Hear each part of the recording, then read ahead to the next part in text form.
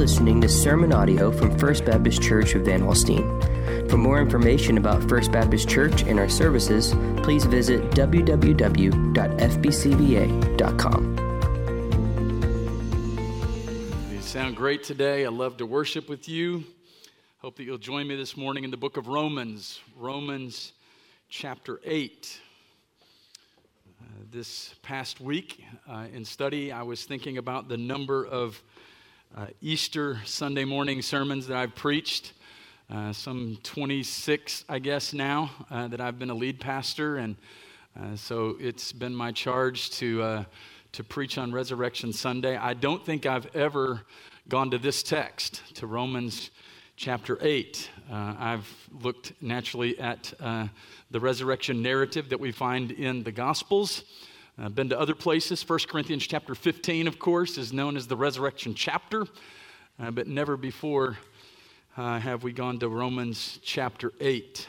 I just want to address something real quickly. If maybe you're our guest today, and maybe you don't consider yourself a follower of Jesus, we welcome you. We are delighted that you're here. And there may have been some things already that we've said or sung that seemed a little foreign to you. The language of the Lamb, for example. We're talking about, behold the Lamb. Where does that come from? Well, if you go back into the Old Testament, you'll find this old bloody sacrificial system. The people of Israel would bring a lamb. And on the Day of Atonement, the priest would shed the blood of that lamb, would take its life, and that was to cover their sins. And of course, that was all a picture and pointed to, ultimately, the Lamb of God. And when Jesus came on the scene, John the Baptist pointed to him and said, "Behold, the Lamb of God who takes away the sins of the world." And so it is the Lord Jesus about whom we sing. And so, again, I hope and pray that you know the hope that we have in Jesus Christ. Now, we sometimes use the word hope today, but we use it in kind of a benign, kind of a weak way almost, depending on the situation. You know, we can hope it doesn't rain this week because I've got things I need to do, or I hope that, my roast turns out good this afternoon, or I hope that Baylor can beat Gonzaga in the national championship, that kind of stuff. Now, ours is a living hope. Your hope is only as strong as the object of your hope. And our hope is in Jesus Christ, the King of Kings and Lord of Lords. And so with that, in 2008, there was an author by the name of Nicholas Best who wrote a book entitled The Greatest Day in History. Now, if you ask 100 different people what they believe to be the greatest day in history, you would likely get a lot of different answers. In fact, what would you consider the greatest day in history? I gave that some thought this past week in my study. I can think of a lot of amazing, life-changing days over the course of my life. I think back to November the 24th, 1974, when as an 8-year-old boy, I asked the Lord Jesus Christ to forgive me my sin and to be my Savior and my Lord. Certainly a life-changing day for me, November the 24th. I think of July the 29th, 1989, the day that Christy and I were married on the shores of Lake Erie in Conneaut, Pennsylvania. And now here we are going on 32 years. But I look back at that day because it was a life-changing day to be sure. If I think back earlier in my life, some of my earliest memories as a kid centered around Arlington, Texas. And if you're a Metroplex kid, then you probably know what I'm talking about. Some of my earliest memories were at the old Arlington Stadium where we went over and watched the Rangers play. And then you could cross the highway there and spend the day at Six Flags Over Texas. And I can remember making some of those trips over there and thinking to myself, this was the greatest day ever, right? And you're coming home, you're just worn out. And then, of course, as I grew older and matured and my brain developed, I realized really that probably wasn't the greatest day ever. But it seemed like it at the time, right? And so I can think of the day that each of our 4 children were born. And I think of those as just great life-changing days. And they're circled on our calendar every year because of their significance. Now, I should probably tell you that Best's book, the full title of his book was this: The Greatest Day in History, how on the 11th hour of the 11th day of the 11th month, the First World War finally came to an end. How's that for a title? There's a reason that he just calls it the greatest day in history. Okay, so he contends in his writing that the greatest day in history happened on November the 11th, 1918, when the First World War finally came to an end. Now, I'm not denying that any day that a war or a conflict comes to an end is a great day. But I don't think that that's the greatest day in history.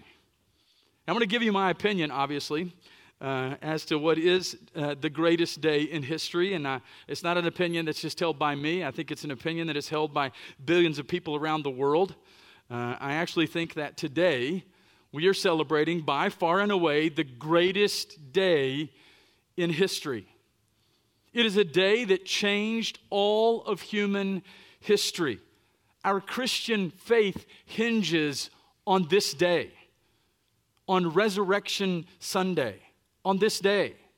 Now, we don't know the exact date on our calendars. Of course, it's on different, it's always on, of course, the Lord's Day, and we worship on Sunday because of the resurrection.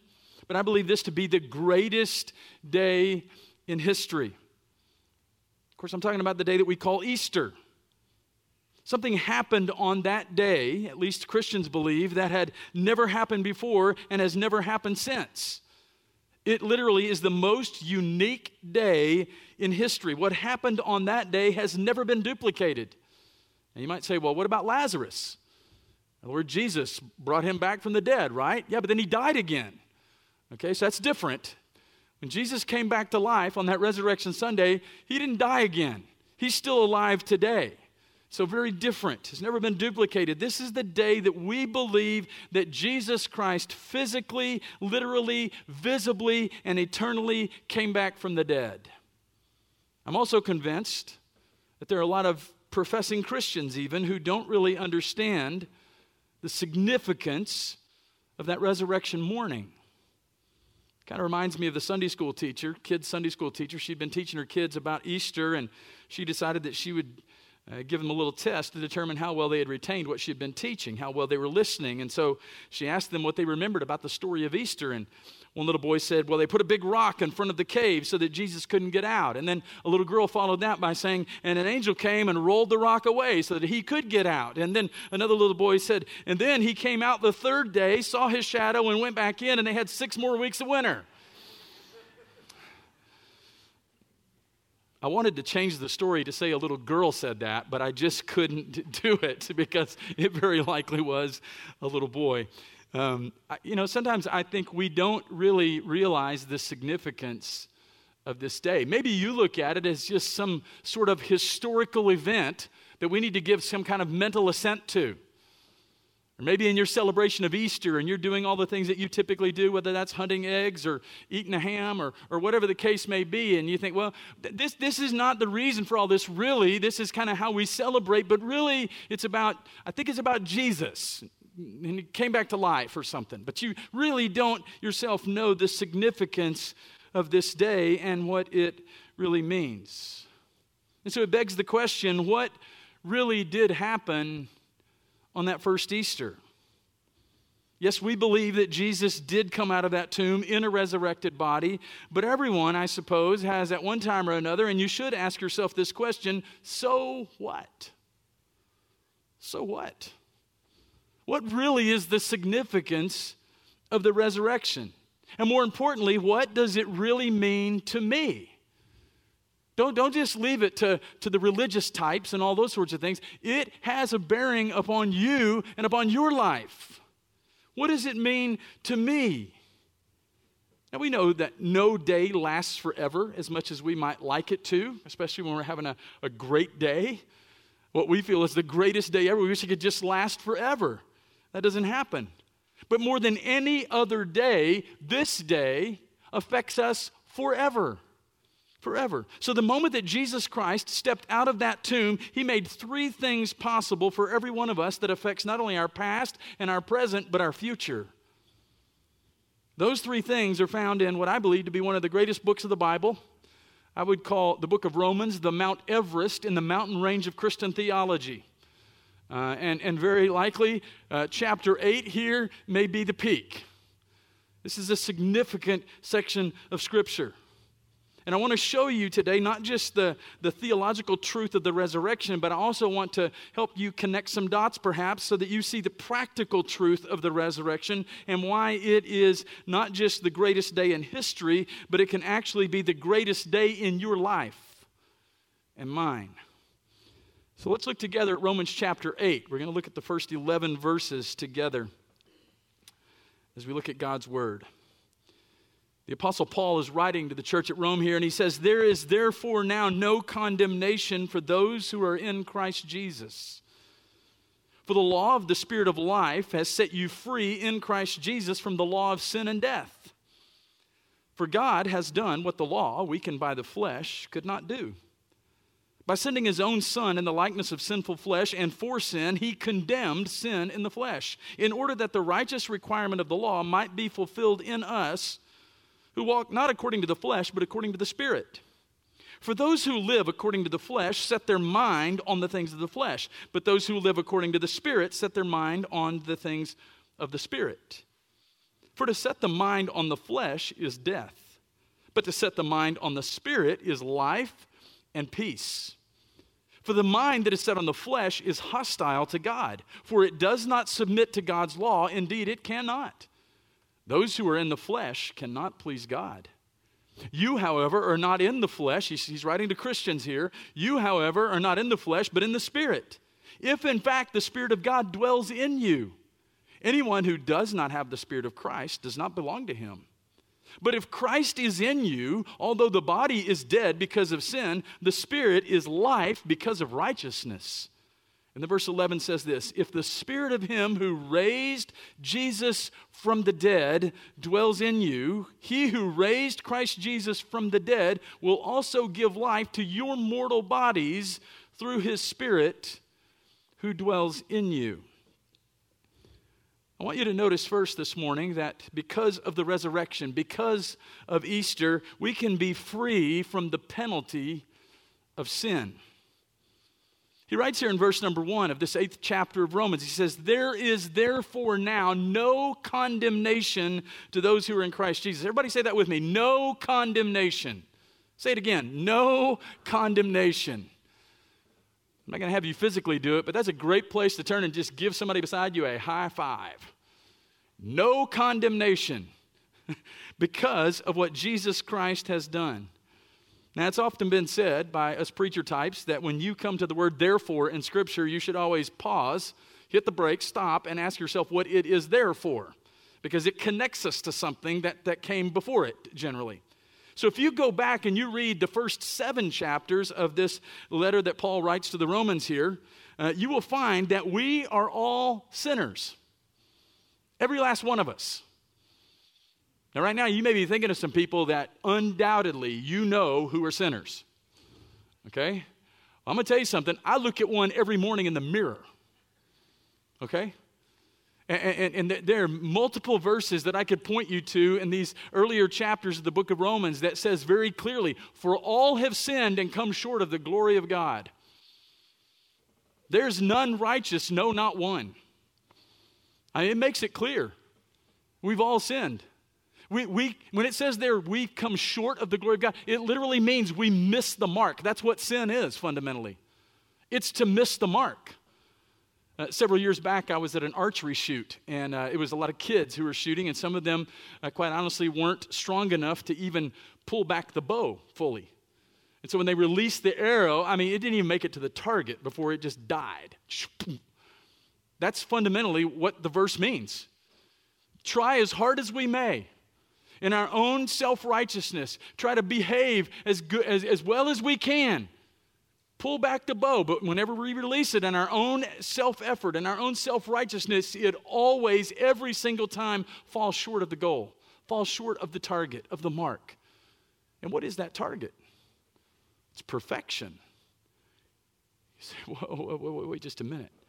What kind of a God requires perfection? A holy God requires perfection. You see, here's the thing. Jesus did not come simply to make good people better. Jesus came, lived, and died to make dead people alive. And apart from a relationship with Jesus Christ, Scripture says you are dead in your trespasses and sins. Not physically, spiritually dead. Stone cold dead. You say, but Pastor, if you knew me, you'd know I'm trying. I do a lot of good stuff every year. And I feel pretty good at the end of the year when I've done more good stuff than I've done bad stuff. And I feel like that hopefully when it's all said and done, God's going to look at me whenever there's this final judgment that the Scripture talks about. And he's going to say, you know what, I am so proud of you. You have done far more good than you've done bad. Come on in. That's not what Scripture teaches. Scripture says it this way: it is not by works of righteousness which we have done, but according to his mercy he saved us by the washing of regeneration and renewing of the Holy Spirit. And so if you're on that treadmill of self-righteousness, trying to improve yourself, trying to be good enough and all of those things, it will take you nowhere. It will take you nowhere because God demands perfection. And so what does this mean?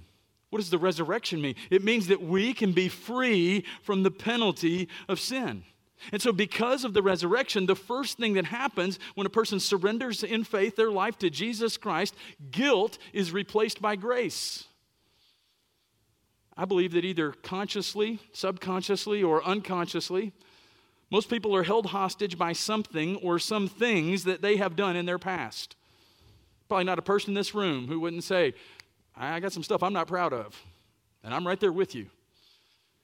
And so if it is one of the things that perhaps only you know about here on this earth, but nobody else does, then you may feel at times like you are trapped in solitary confinement. You live on a guilt trip, or you go on guilt trips regularly. We can't get on with our lives, it seems, because we just can't get past the past. It's hard for us to live in the here and now because we keep living in the there and then. And now I guarantee you, Satan will come along and he loves to be the accuser of the brethren. He loves to dig up your junk. So one thing both Christians and non-Christians have in common is we both sin, and we both deal with sin in our lives every day. The difference is what we are under. You say, what does that mean? Well, every person in the world falls into one of two categories. Either you are in Christ or you are not. Jesus is either in you or he's not. And so listen to this.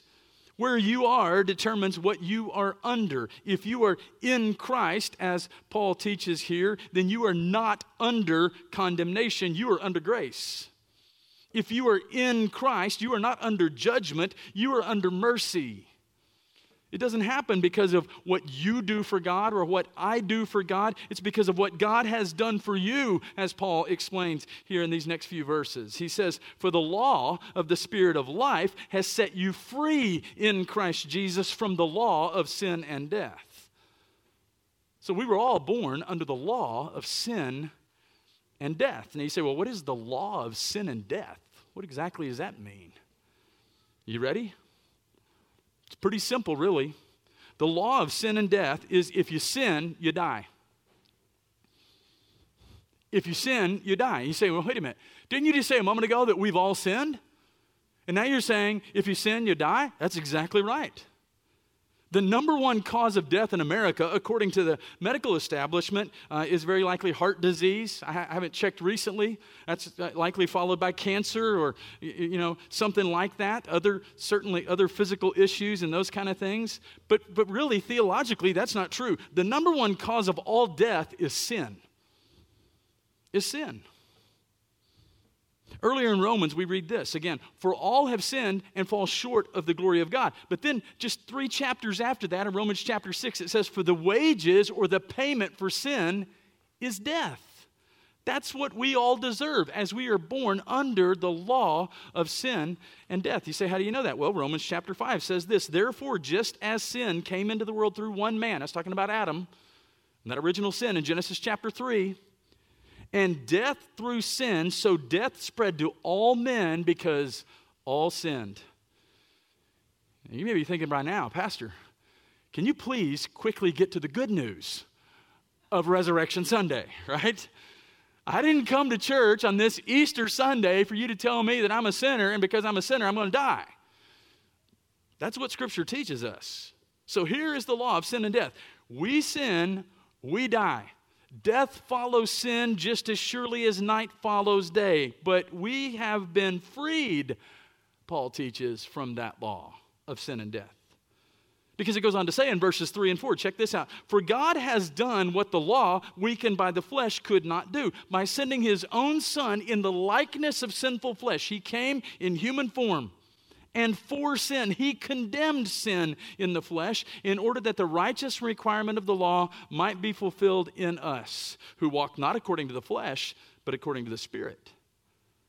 So to put it as simply as I can, what these verses tell us is that you cannot be right with God, cannot take care of your own sin problem simply by trying to keep the law, by keeping the rules, because you can't do it perfectly. And remember, God demands perfection. Nobody is perfect. And in God's eyes, anything short of perfect obedience is disobedience. So Jesus came and did what we could not do. He kept the law perfectly. He crossed every T. He dotted every I. And because of his perfect life, he could die a perfect death and pay the penalty for all our sins.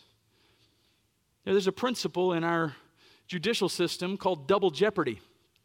You cannot be tried twice for the same crime. So check this out. Jesus has already been tried for our crime. He was condemned, he was sentenced, and he was put to death to pay for our sin. He rose from the dead to prove that holy God, God the Father, accepted his payment.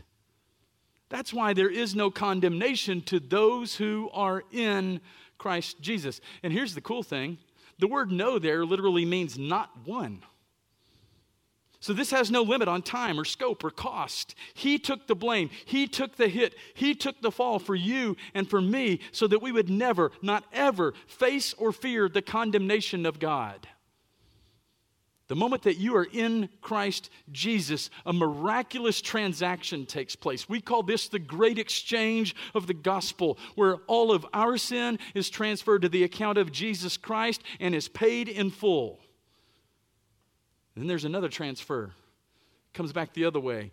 All of his righteousness is credited to our account, and then God looks at us and says, forgiven, accepted. Because of the resurrection, we are free from the penalty of sin. Because of the resurrection, number 2 this morning, we are free from the power of sin.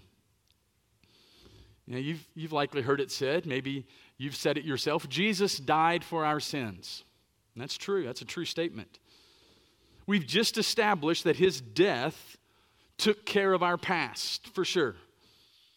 We are free from the penalty of sin. Jesus did not just die to free us from the penalty of sin, but here's where the resurrection comes in. He rose from the dead to give us power over sin. He didn't just die so we could escape the penalty of doing wrong. He came back from the grave to give us the power to do what is right. Listen again to verses 3 and 4. By sending his own Son in the likeness of sinful flesh, and for sin, he condemned sin in the flesh, in order that the righteous requirement of the law might be fulfilled in us, who walk not according to the flesh, but according to the Spirit. I think this will make sense to you. God sent Jesus because he knew that we could not keep the law. He knew we could not perfectly obey his commandments, that we could not hit the mark. So Jesus died on a cross so that we would no longer have to try to keep the law to be right with God, which we can't. But Jesus was raised from the dead so that we would be right with God and the requirement of the law could be met in us. That is important. Because notice here, Paul does not say the requirements of the law are fulfilled by us. It says they are fully met in us. When we come to faith in Jesus Christ, Jesus comes into us and he now lives his life in us and through us. Now, you may be one of those people today who would say, I'm not a Christian. Don't identify as a Christian. Maybe you're searching, maybe you're seeking, maybe you're skeptical. Maybe you would even consider yourself an atheist today. Or maybe you're someone who has said, I just can't live the Christian life. I just can't do it. Man, all those rules and regulations. Maybe you're one of those who's always viewed the Bible as just this massive rule book. It's just so much. Oh, my goodness. I mean, so much in there I don't even understand, all these weird rules and regulations. And one time I read part of the Old Testament, it's like some whacked out stuff, right? Like you can't mix certain garments together and you can't eat shrimp. And man, alive, what in the world is all this stuff? I can't do that. I can't live the Christian life. Well, check this out. I can't either. By myself. I can't do it in and of myself. No, it's only because Christ is in me and he's living his life in and through me that I can live out the Christian life. Think about the word Christian itself.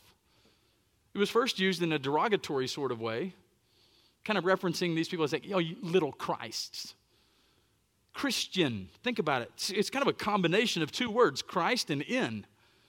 When you give your life in faith to Jesus Christ, he comes in and lives in you so that you can live for him. Now, how does he come to live within you? Through his Holy Spirit. You see, starting in verse number 4, you will notice that in the next 8 verses, the Holy Spirit is mentioned 9 times. 9 times. So biblical Christians, Orthodox Christians, believe in a triune God. God the Father, God the Son, God the Holy Spirit. And you will notice here the entire Trinity is involved in your life as a Christian. God the Father sent God the Son to pay the penalty for our sin, and God the Son left us the Holy Spirit to free us from the power of sin. Notice again what verses 4 and 5 say. In order that the righteous requirement of the law might be fulfilled, here it is again, in us, who walk not according to the flesh, but according to the Spirit. For those who live according to the flesh set their mind on the things of the flesh, but those who live according to the Spirit set their minds on the things of the Spirit. And maybe you can identify with that because you can go back to your life, you can rewind a bit, and you can see your life before you came to faith in Jesus Christ, and you would say, well, I definitely thought differently back then. That's for dead sure. I had a whole different set of priorities. I had a whole different set of values. I was living for myself. It was like eat, drink, and be merry, man. But then I came to faith in Jesus Christ, and now I have a whole new set of priorities. I have a whole new agenda by which I live. It's because of the difference that Jesus Christ is making in your life. You see, we don't just need Jesus to be ready to die. No, we need Jesus every day to be ready to live. That's why we often say here, we don't just need the gospel at the moment of our conversion for our justification. We need the gospel every single day of our lives for our sanctification. Because we are being transformed into the image of Jesus Christ. Even Paul himself says this. He says, man, there are a lot of things I don't want to do, but I find myself doing them. And there are a lot of things that I know I should do, but I don't do them. So he had this colossal battle going on just like we do. So we need to proclaim the gospel to ourselves every single day. It's not just old Mike gritting his teeth and trying to do better. No, it's the life of Christ being lived out in and through me by his Holy Spirit. And because of the resurrection, Jesus hasn't just taken care of our past by freeing us from the penalty of sin. He isn't just taking care of our present by freeing us from the power of sin, but I want you to notice there's one other thing, and this is critically important. Because of the resurrection, we will be free from the presence of sin. Now, it's obviously future because unless you've been living in a bunker somewhere for the last couple of decades, you haven't watched any of the news or paid any attention to what's going on in the world around us, then you know that we are still very much living in the presence of sin because we live in a messed up world, a very broken, sinful world. And we see reminders of it daily. Mass shootings, violence, all of these different things that we see coming at us with regularity, it seems like. Just a reminder that we still live in the presence of sin. And we still daily battle with the flesh. Are we going to walk according to the flesh? We're going to walk according to the Spirit. Notice what it says in verse 9. You, however, not in the flesh, but in the Spirit, if in fact the Spirit of God dwells in you. What he's saying there is if in fact you have turned from your sin in faith to Jesus Christ, the Spirit dwells in you. Anyone who does not have the Spirit of Christ does not belong to him. The number one mark that you know God, that you're in a right relationship with God, that you're a true believer, that you're under grace and not guilt, that there's no condemnation for you is this: the Holy Spirit lives in you, indwells you. How do you know the Holy Spirit dwells within you? It goes back to what we just read in the prior verses. We will think differently. We will live differently. We will act differently because we are different. Not because of what we are on the outside or because we put up some sort of a religious facade, no, but because of who lives in us, indwelling us by his Holy Spirit. So when you trust Jesus as Savior, the Holy Spirit moves in and takes up residence. It doesn't just come for a short stay. It doesn't just come for a brief visit. He comes to permanently indwell us. Now, we may not always go where the Holy Spirit wants to take us, but we always take the Holy Spirit with us wherever we go. God the Father did not just send God the Son, and God the Son did not just send the Holy Spirit so that we would be free from the penalty of sin or the power of sin. No, something happens when a true follower of Jesus Christ dies. This is where the future part comes in. Death is not a wall you run into. No, it's a bridge that you cross over. Verse number 10 says, "But if Christ is in you, although the body is dead because of sin, the Spirit is life because of righteousness." So the moment that we are born, we immediately start doing two things. And we could certainly from our pro-life perspective argue that even 9 months earlier, but we start doing two things: living and dying. Living and dying. You see, the truth is, everybody here today, everybody watching online, you are 1 day older than you were yesterday. And you are 1 year older than you were at this time last year. Because we're all getting older. You know, we sometimes say that as we get older. We say that to our older friend. Well, you know, we're all just getting older. Well, the same thing is true for my 10-year-old daughter. She's got another birthday coming up, and she's going to be 11. So we're all getting older. And so when you were born, those two things began, living and dying. And I got news for you, we're all dying. We wrongly assume and we wrongly live like we are in the land of the living heading to the land of the dead. But in reality, we are in the land of the dying heading to the land of the living. Let that sink in for just a moment. Isn't it amazing how much time and energy we invest in living, but give very little thought to what happens after that? One of the most probing questions that I've ever asked people as I start a gospel conversation is, I'll just simply ask them, hey, what do you think happens after all this? What do you think happens? You think we're just poof, dead, gone, that's it? No more? What happens? This verse tells us that even though our body is going to die, our spirit has been made eternally alive through God's Holy Spirit. You can kill the body of a Christian, and Christians die every day, physically die. But you cannot kill the spirit and the soul of a Christian. Do you know why? Remember what kills everybody? Sin.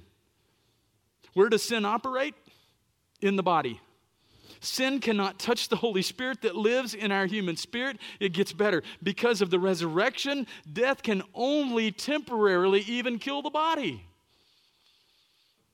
That's why many, many, many times over, I've stood behind a casket in front of a congregation of people as they pause to honor a life, to contemplate a life.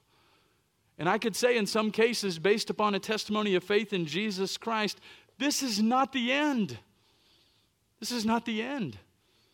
Because for a believer in Jesus Christ, death is not some wall that you just run into and that's it. No, it's simply a bridge that you cross over. But only if Christ is in you. Notice what it says in verse 11.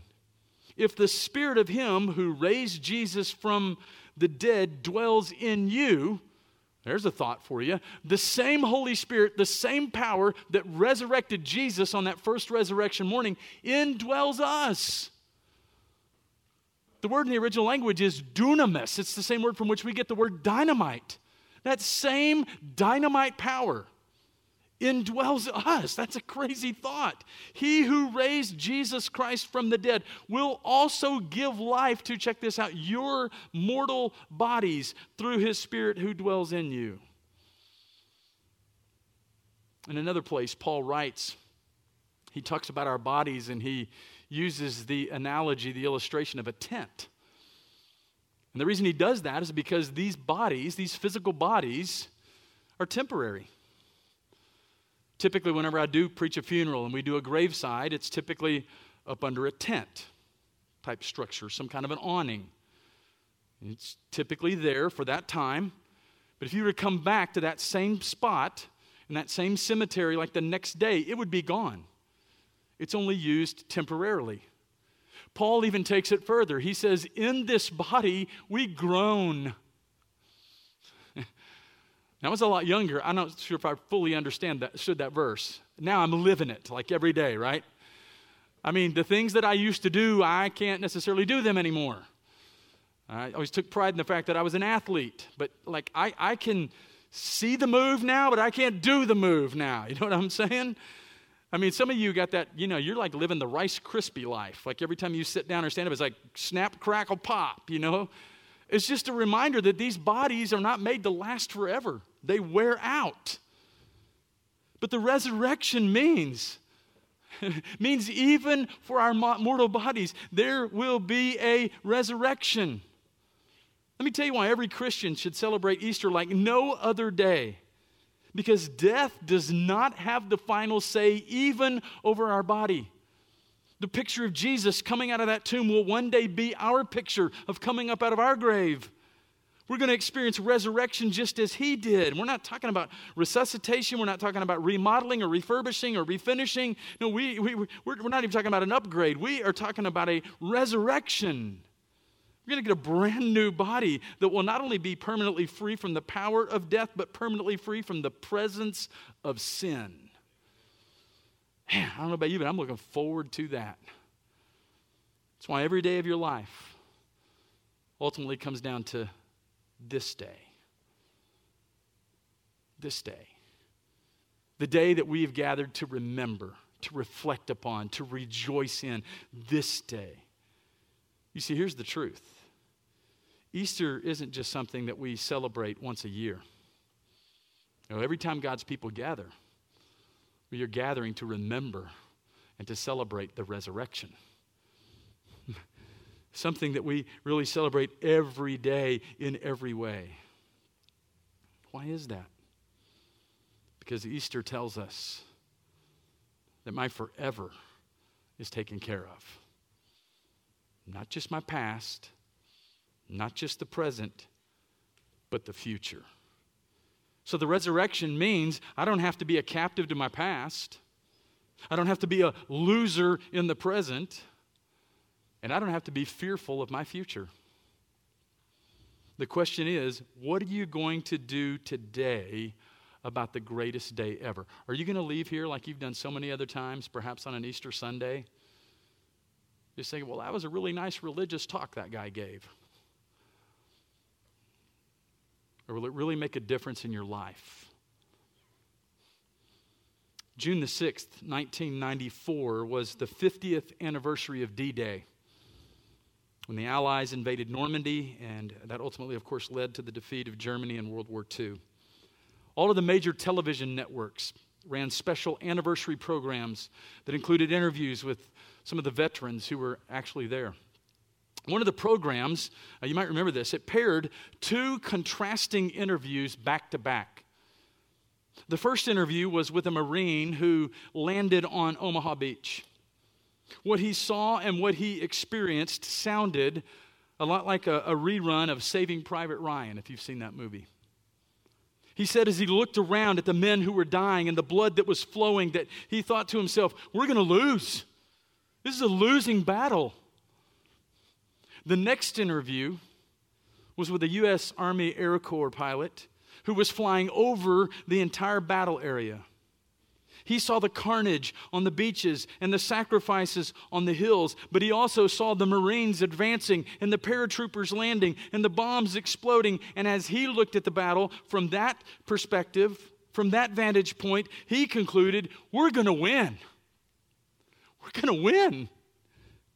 And right now, in this crazy world, I don't know that it's ever been crazier. From the perspective of the newspapers, those who are still actually printing them, the internet, social media, the political situation, the racial unrest, the terrorism, the war, the violence, the crime, it looks like we're going to lose.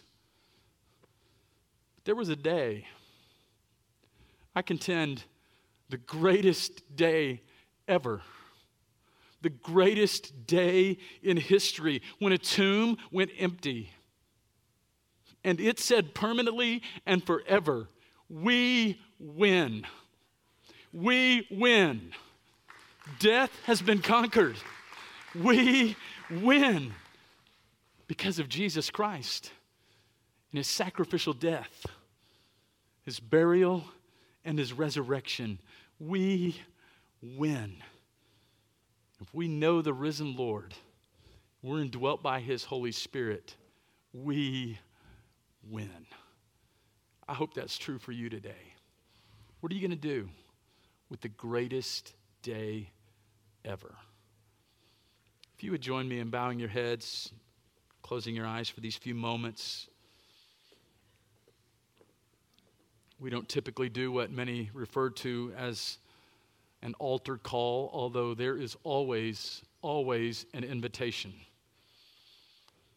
And my firm belief is this: everybody in the room today, everybody sitting here under the sound of my voice, whether you're watching online or you're here in the room, you will do something with this message.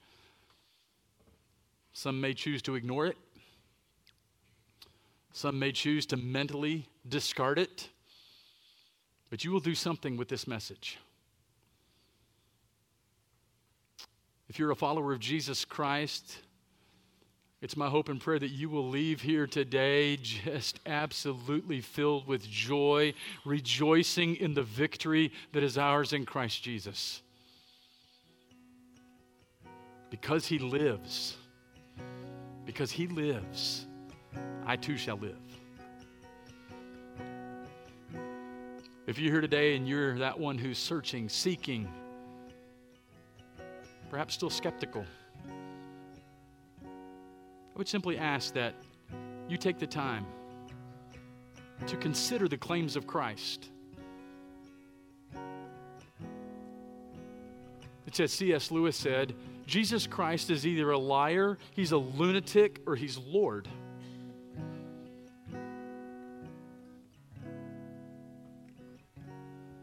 So some would say, well, I think he was just a great teacher. I think he was a revolutionary leader. They would look at the story of the resurrection and simply say, cool story, man. No, it's a life-changing, life-giving story. Again, Jesus Christ came not just to make some good people better, but to make dead people alive. Because of the resurrection, you can be free from the penalty and the power and ultimately the very presence of sin. That, my friends, is the gospel. It's the gospel. So if you've never turned from your sin to faith in Jesus Christ, you're uncertain about whether you're even in a right relationship with God, please know and understand the only way, biblically speaking, that you can be in a right relationship with God is through his Son, Jesus Christ. There's no other name under heaven whereby we can be saved. I would love to chat with you at the close of the service today. If you have questions, concerns, would love to share with you from God's Word how you can leave here today knowing with certainty that you're in a right relationship with God through his Son, Jesus Christ. Father, I thank you for this day and this time. I thank you for your Word. I thank you for the hope that is ours in Christ Jesus, a living hope. Lord, I thank you that today we have the opportunity to meet new friends, to gather with family, gather with the church, not just here, but all over the world, as we celebrate, contemplate the greatest day in history. And for that, we thank you. We praise you in Jesus' name. Amen. Thank you for listening to this message from First Baptist Church of Van Alstyne. For more information about our church, visit www.fbcva.com.